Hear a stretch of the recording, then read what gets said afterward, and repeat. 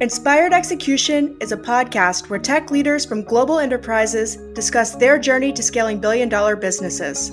Chet Kapoor is chairman and CEO of DataStax, with more than 20 years of experience working with global enterprises. Join us to hear about the experiences and mentors that played a role in their growth.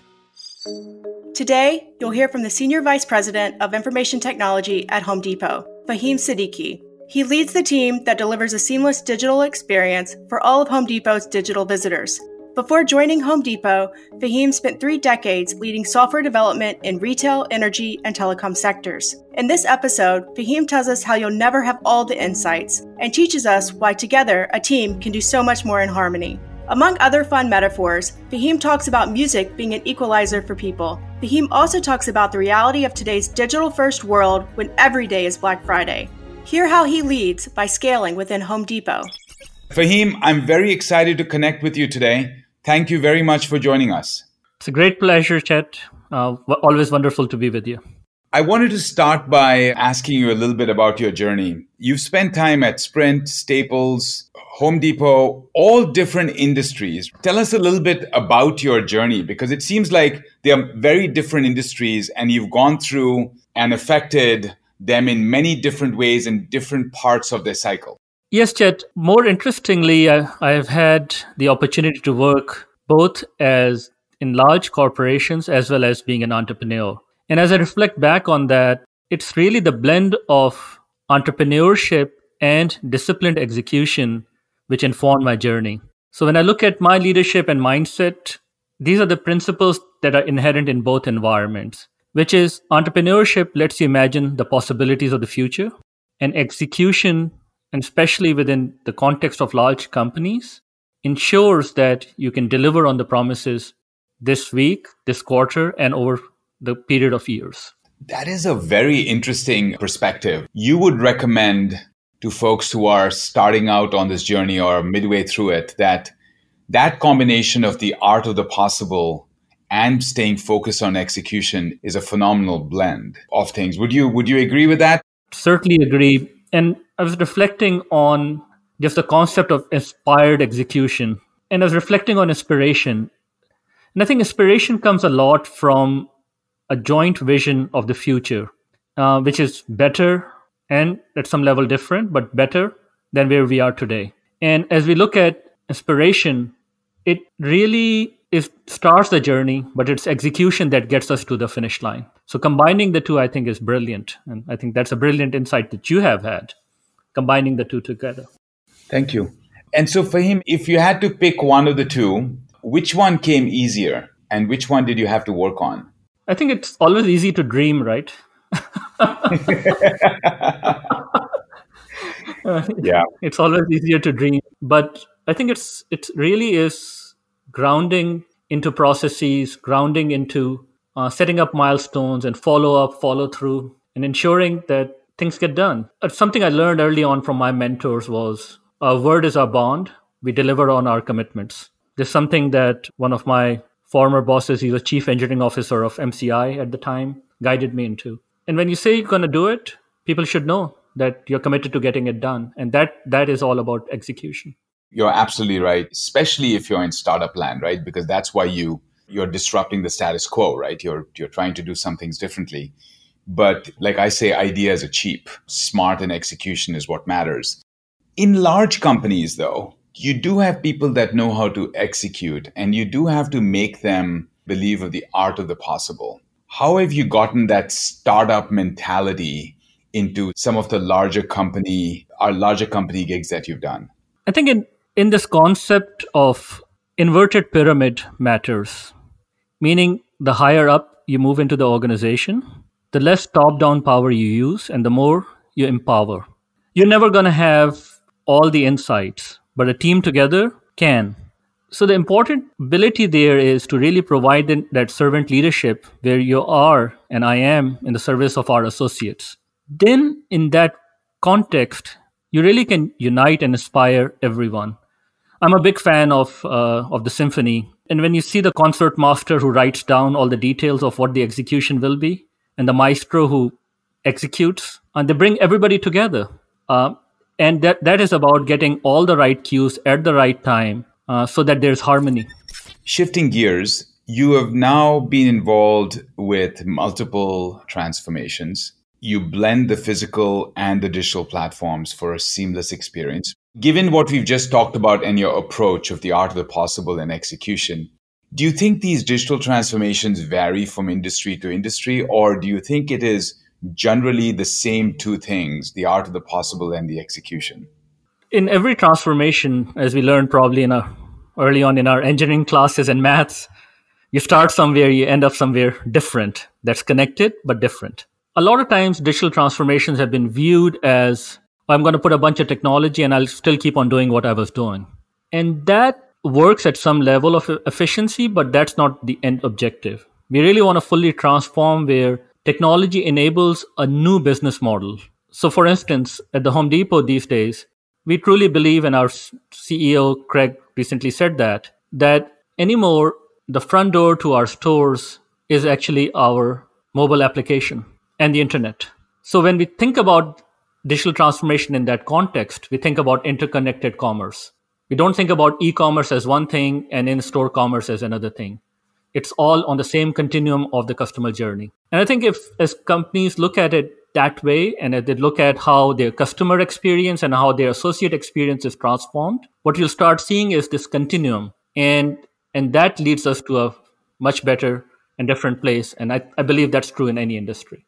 How do you deal with speed? You need to execute thoughtfully, but you have to do it with speed. In startup, speed is important because it is about survival. In a large company, you have momentum of a business model that is changing. Clearly, Home Depot, as an example, didn't start by saying the tip of the arrow is a mobile app, right? The tip of the experience is a mobile app. It was first a store and now it's a mobile app. So you're in this transformation.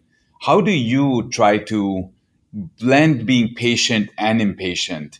And the second part is, how do you drive that through the organization? So there's a fundamental grounding in terms of people, process, and technology that one has to be able to have speed and acceleration. And that comes a lot in terms of what is your velocity of decision making? Are you looking at 100% of all the information to get 100% total estimate to what it will take to get everything complete? Or is that okay to test and learn? Is it okay to execute from one agile cycle to the next, be it on a quarterly basis or be it from sprint to sprint? At the Home Depot, we did make that process and people transformation where we do work fully in an agile manner. And in that case, you can actually shift priorities from quarter to quarter or from sprint to sprint. But underneath that, the technology transformation is just as important, which is having enough of technology that is agile, which is API driven, which is based on modern technologies and the cloud, where you have the ability to use and reuse components that have been built, but also the ability to scale them as quickly as you need to. We saw an immense uptake in our online business when the challenges of COVID hit us. At one point, we started seeing Black Friday type of volumes every given day. And that had everything to do with having the people, process, and technology basis to scale out and really provide unparalleled service. I don't think it's about the big companies or the small companies. I think it's about how we address decision making. And if we can address decision making properly, rest of the things follow. That's awesome. I think so. The point is the speed comes from you see a problem, you solve it. You see a problem, you solve it, right? Undoubtedly. We, in some cases, we deployed deliver from store and buy online with curbside delivery within a matter of days and or less. That's awesome. By the way, I continue to love the curbside delivery stuff that you guys have done. It's been awesome. So Fahim, one of the challenges for you beyond speed, and I think you've definitely found a good way to solve for it and get to the essence of it, is looking at, as a technologist, looking at cool technologies that are coming up on the horizon or might be 6 or 9 months from now, at the same time being present with business needs. How have you found a way to balance that? I think at this point, we are coming to a view that it's not about any one invention that will significantly change the customer or the associate experience. It is about a lot of how we arrange and rearrange this set of technologies and leverage them. For instance, data insights today give us a lot better view about the intent of a customer or intent of an associate. So if the customer does not have to click 10 times to get to the product that they're looking for or the service that they're looking for, because we have the data insight about their intent, and based on that insight, we can lead them to what they're looking for, it takes the friction away. And I think through all of this transformation, at the end of the day, we want to reduce the friction, we want to reduce the overhead and deliver the most value. That's awesome. Anything that you're looking forward to maturing that you think will change your experience with customers? Undoubtedly. I think in the past, we always had a stack in technology where you had great user experience. Behind it, you had a good set of APIs, which were informed by a great amount of data.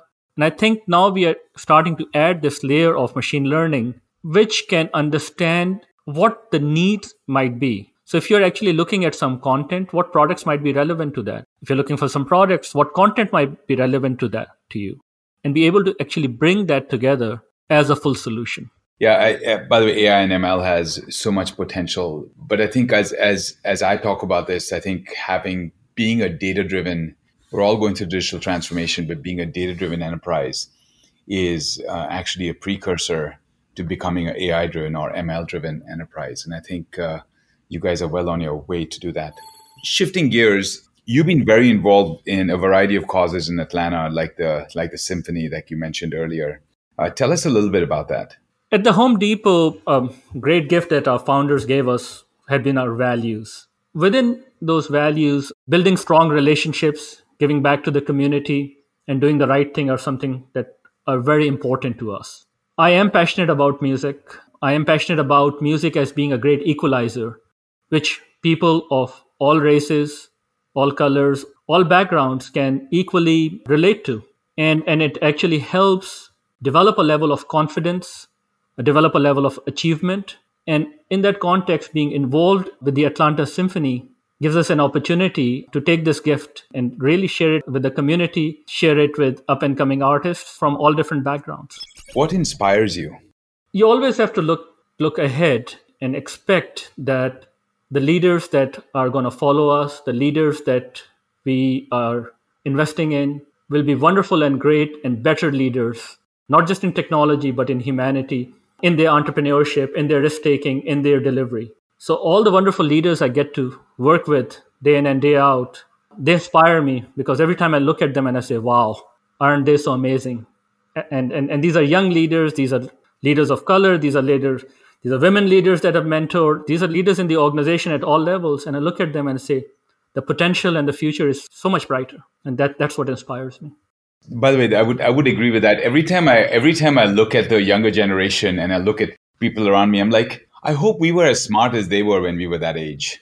They just amaze me with the commitment and they amaze me with the intelligence. And it's so wonderful to see these leaders grow. If you take these leaders, they have a lot of potential. If there was a piece of advice you had to give either a younger version of yourself or to them. Specifically, when I look at the technical leaders, there's one thing I say to them. I said, there's always the content of what you're doing, which is generally informed by the technical training you have had and the experience. But then there's also the context. And the context is what informs why you're doing what you're doing. And I always ask them to invest in the context, be it a business context, be it from the customer view, be it a societal issue.